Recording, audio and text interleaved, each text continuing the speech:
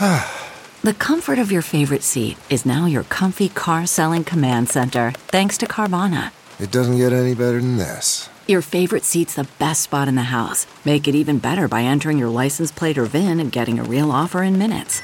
There really is no place like home. And speaking of home, Carvana will pick up your car from yours after you finalize your offer. Visit Carvana.com or download the app and sell your car from your comfy place. Good morning. I'm Randy Naughton at Fox 2 with your St. Louis news, driven by Bomarito Automotive Group. Florissant police are searching this morning for a man who allegedly raped unconscious girls. 19-year-old Dominic Yoko is accused of using social media to lure the girls to his home. Police say Yoko lured girls into his home between November 2016 and July of this year.